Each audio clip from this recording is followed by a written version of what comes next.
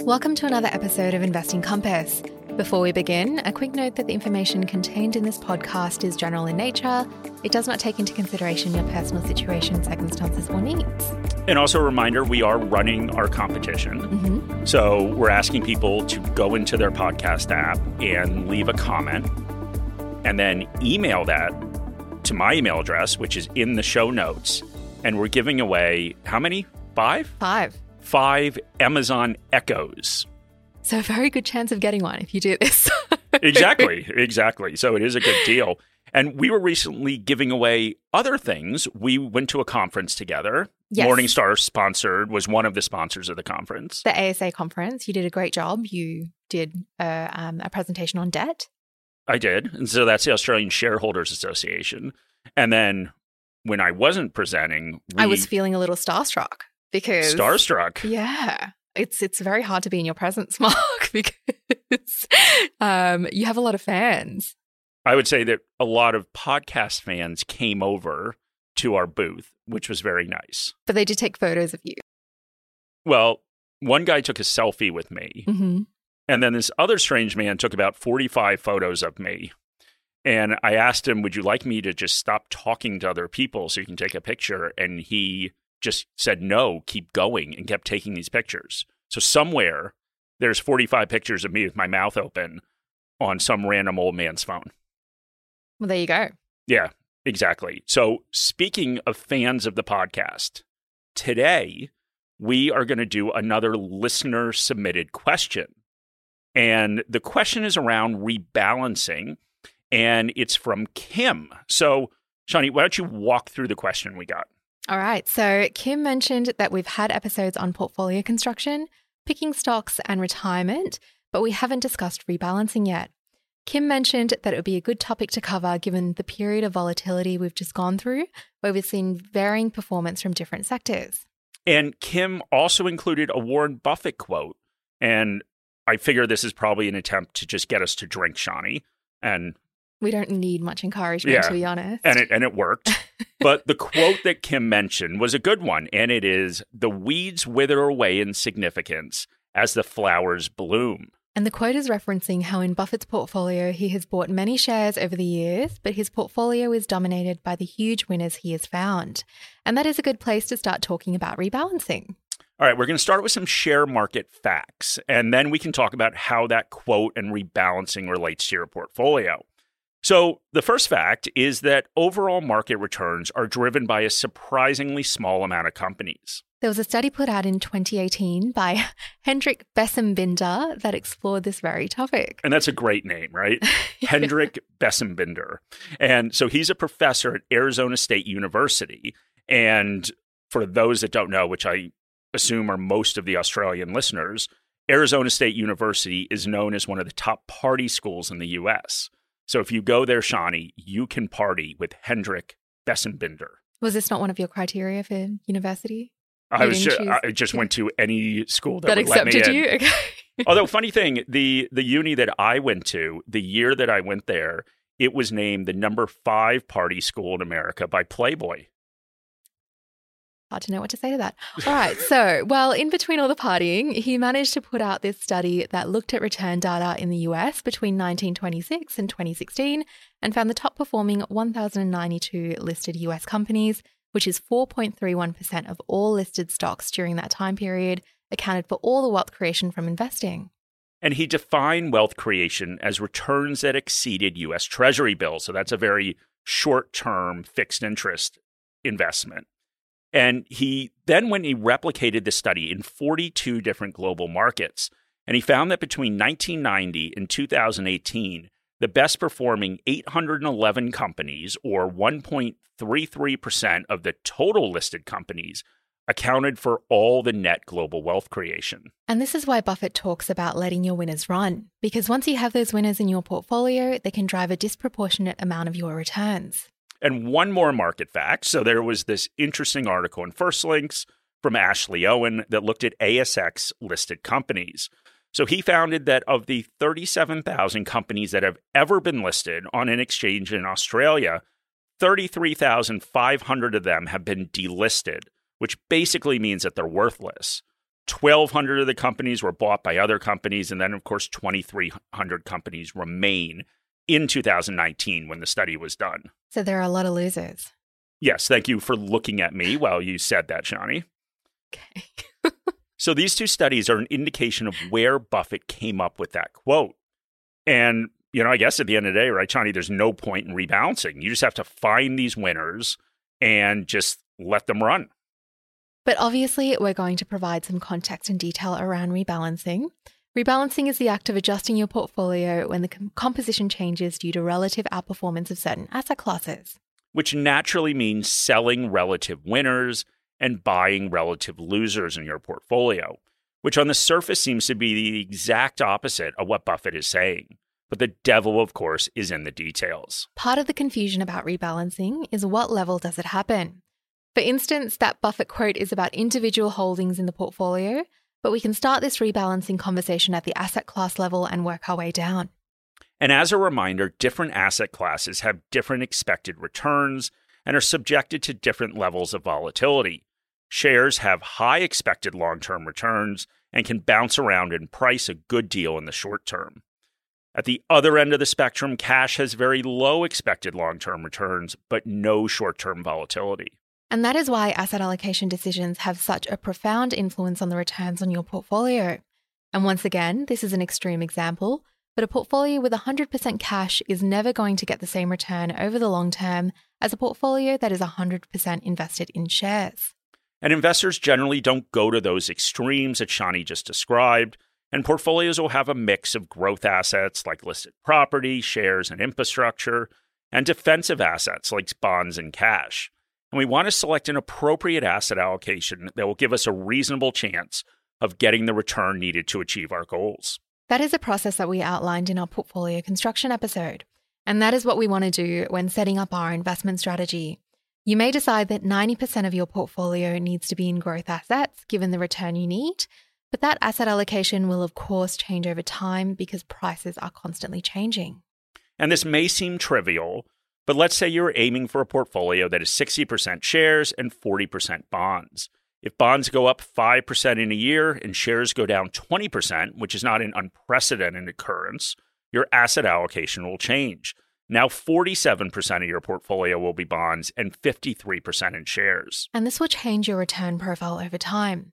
Our long-term estimated returns for Aussie shares are 7.9% a year, and for Aussie bonds, it is 2% a year. That original 60-40 asset allocation has an expected return for the portfolio of a little more than 5.5%. The new allocation has expected returns of 5.1% a year.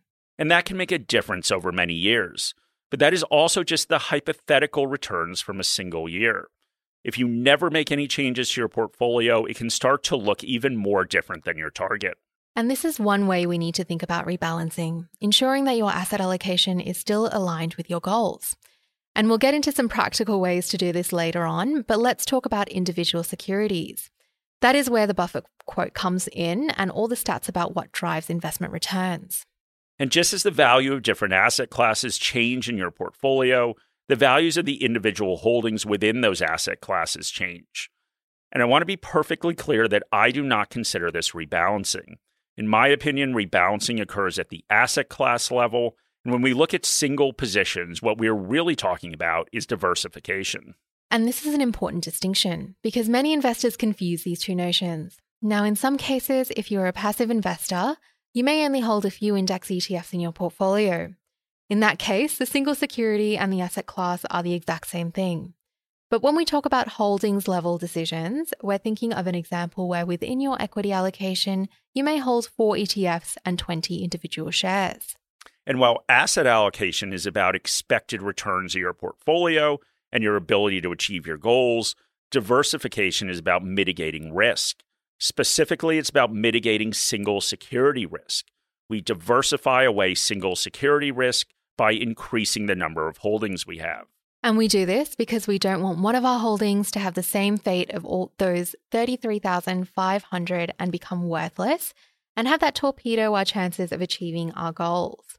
If that holding makes up 25% of our portfolio, we will likely have a hard time making up for that. If it is 3% of our portfolio, that is likely a survivable event. And for people that haven't been investing for a long time and are investing in individual shares, I'm here to tell you that at some point this will happen. If you're investing in more speculative shares, it's probably going to happen more frequently. And this, of course, is the benefit of investing in something like an ETF, because an individual holding can become worthless, but that's not going to happen with a broad index. So while it might drop 20% or more in a year, it's not going to go down 100%. Morningstar Investor is built for investors by investors. It provides independent research and data on over 40,000 securities, tools to build and maintain an investment portfolio, and investor education resources to support you, regardless of where you are in your investing journey. Explore opportunities with our monthly global best ideas. Explore our ETF model portfolios. Plan better with 2 years of dividend forecasts for ASX-listed stocks. And stay informed with independent thought leadership. We've built tools to help you construct, monitor and maintain your portfolio, including our Portfolio Manager, integrated with one of Australia's leading portfolio tracking tools, ShareSite. Morningstar has been empowering investor success for over 35 years. We're passionate about your outcomes and are here every step of the way as you achieve them. Take out a free 4-week trial to access our resources. Find the details in the episode notes. Now, there may be cases when a single holding in your portfolio does very well, and it could grow to make up a larger and larger position in your portfolio. And you'll have to make a judgment call whether you think you are introducing too much single security risk into your portfolio. And there's no perfect formula here to how much of your portfolio is too much. But a good thing to consider is what would happen if a single stock holding goes down to zero.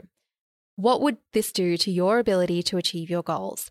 And this may vary with how long your investment time horizon is and what non-portfolio resources you have if you're not taking a holistic view of all your assets. It also matters in what you are investing in. Larger companies that are profitable and boring businesses and pay dividends and have strong finances are less likely to go out of business than a speculative miner. So consider that as well to make a decision. I personally don't want a single share position to make up more than 5% of my portfolio, but that's just me and based on my personal circumstances. I've heard from a lot of investors that are uncomfortable with a single share holding getting larger than that. And of course, if that holding is a well-diversified ETF or fund, you should be much more comfortable with holding sizes significantly exceeding that level to the point where a single holding could make up the entire allocation to a specific asset class. So let's talk a bit about the act of rebalancing now that we've dispensed with the theory, and we'll try to provide some practical tips. This would also apply to diversifying out of large positions. There are 2 theories around rebalancing. The first is that you pick a set interval, so let's say maybe annually, look at your portfolio and get it back aligned from an asset allocation perspective. The second theory is that instead you use tolerances. So you may set a 10% tolerance, which means that if your goal is to have 60% allocation to equities and it gets to be more than 66%, you would rebalance. And in both these cases, an interval like a year or a tolerance, you're trying not to do it too often as your portfolio will naturally fluctuate. And the reason that you don't want to do it too often is because rebalancing has a downside. There are transaction costs and there are likely taxes as well if you sell things that have gone up in value. So how do you think about rebalancing given these downsides, Mark? All right. Well, this doesn't just have to do with rebalancing, but my default investment approach is to never sell anything. Now, obviously, I still sell things from time to time, but as a young investor, if you can imagine me being young, Shawnee, but as a young investor, I studied the market for a bit and quickly realized that we are our own worst enemy. And people trade just way too much. So both individuals do this and also professionals. We overestimate our ability to be nimble and respond to market events and continue to convince ourselves that our next idea is the best one ever. And this leads to terrible outcomes. We sell things that go up more than what we buy, and we've seen that through countless studies. We pay more in taxes, and we pay more in transaction fees. This is why investor returns are consistently below investment returns. So I've set my default as never selling to create a really high hurdle in order to protect myself from my own poor behavior. And that is why I hope that I have a behavioral edge over other investors. So does this default of never selling mean you don't believe in rebalancing? No, not at all. But selling something is a last resort for me. I think that asset allocation is a key in order to achieve my long-term returns. But I look for ways to reallocate without actually selling anything. I'm still saving money into my investment account, so that is one way I can reallocate. I can simply redirect those new contributions into an asset class that is below where I want it to be. Also, I'm an income investor, so I can use that income to also invest in asset classes that are below the allocation that I want. That has no consequence to my taxes, and even though I get those dividends, I'd still have to pay taxes on them, whether they're reinvested or not. So how about you, Shani? All right, so I'm at a stage in my life where I have a very long time horizon to reach my goals. You can say you're a young investor, by the way. I said when I was a young investor. You can just say as a young investor. I have a long time horizon to reach my goals. And having a long time horizon means that the majority of my portfolio is in aggressive assets. And these aggressive assets, they sit in ETFs and funds for the most part. And the underlying assets are rebalanced, but I just have not found a need to sell out of my investments to bring my investments back to a certain range. My main focus is just pumping as much savings as possible into these assets while I'm young, and I'm on the same page as Mark. I don't find the need to sell. I've had to build up a bit more of a cash buffer to build up an emergency fund. And I've had enough cash flow coming in to be able to redirect investments to cash or defensive assets instead of selling out of my investments to rebalance. Okay, so I had a thought, Shani, while you were saying that. And just wanted to add one more thing. So my portfolio, I have growth assets, of course, like shares. And then I have defensive assets. But for defensive assets, I put everything into cash and term deposits. And there's a reason for this, and I'll get to the rebalancing reason for it in a second. But on May 23rd, an Aussie 10-year government bond is yielding 3.61%. And ING, which is the bank I use for cash savings, it's offering a 210-day term deposit for 4.5%. And that's also guaranteed by the Aussie government for at least the amount that I'm putting in there. And so personally, I just don't see a reason to buy a bond, especially given the flexibility that cash offers, which I'm a big fan of. Now, I know that I face the risk that interest rates go down and I can't secure that rate on the term deposit for longer than 210 days. But it's very difficult to buy an individual bond in Australia, which means purchasing through an ETF index fund or an active manager, and both have a lot of downsides.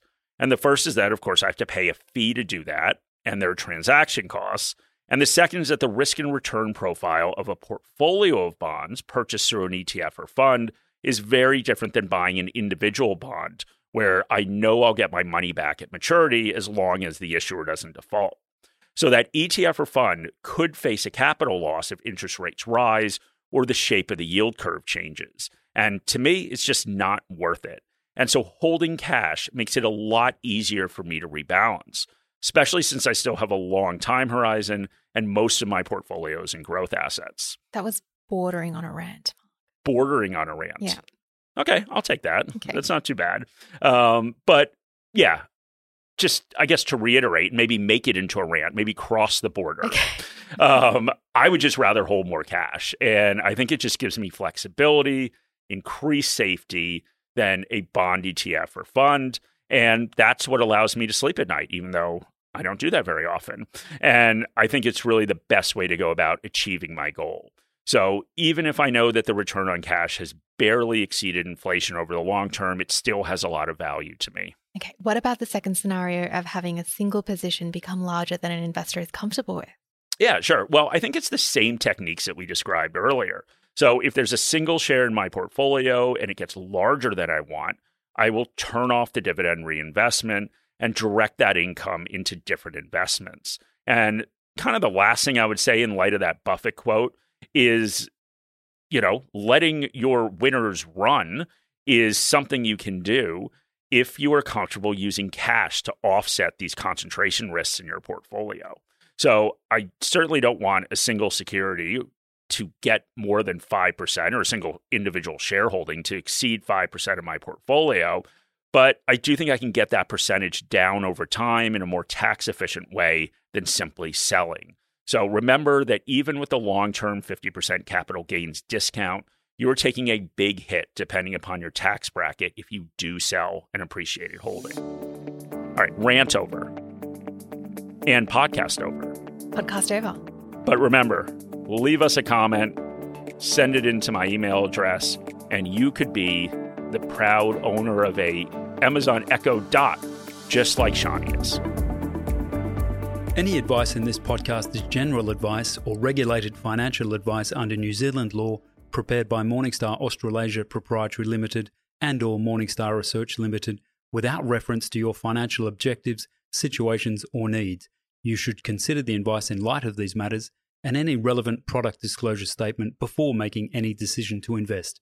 To obtain advice for your own situation, contact a financial advisor.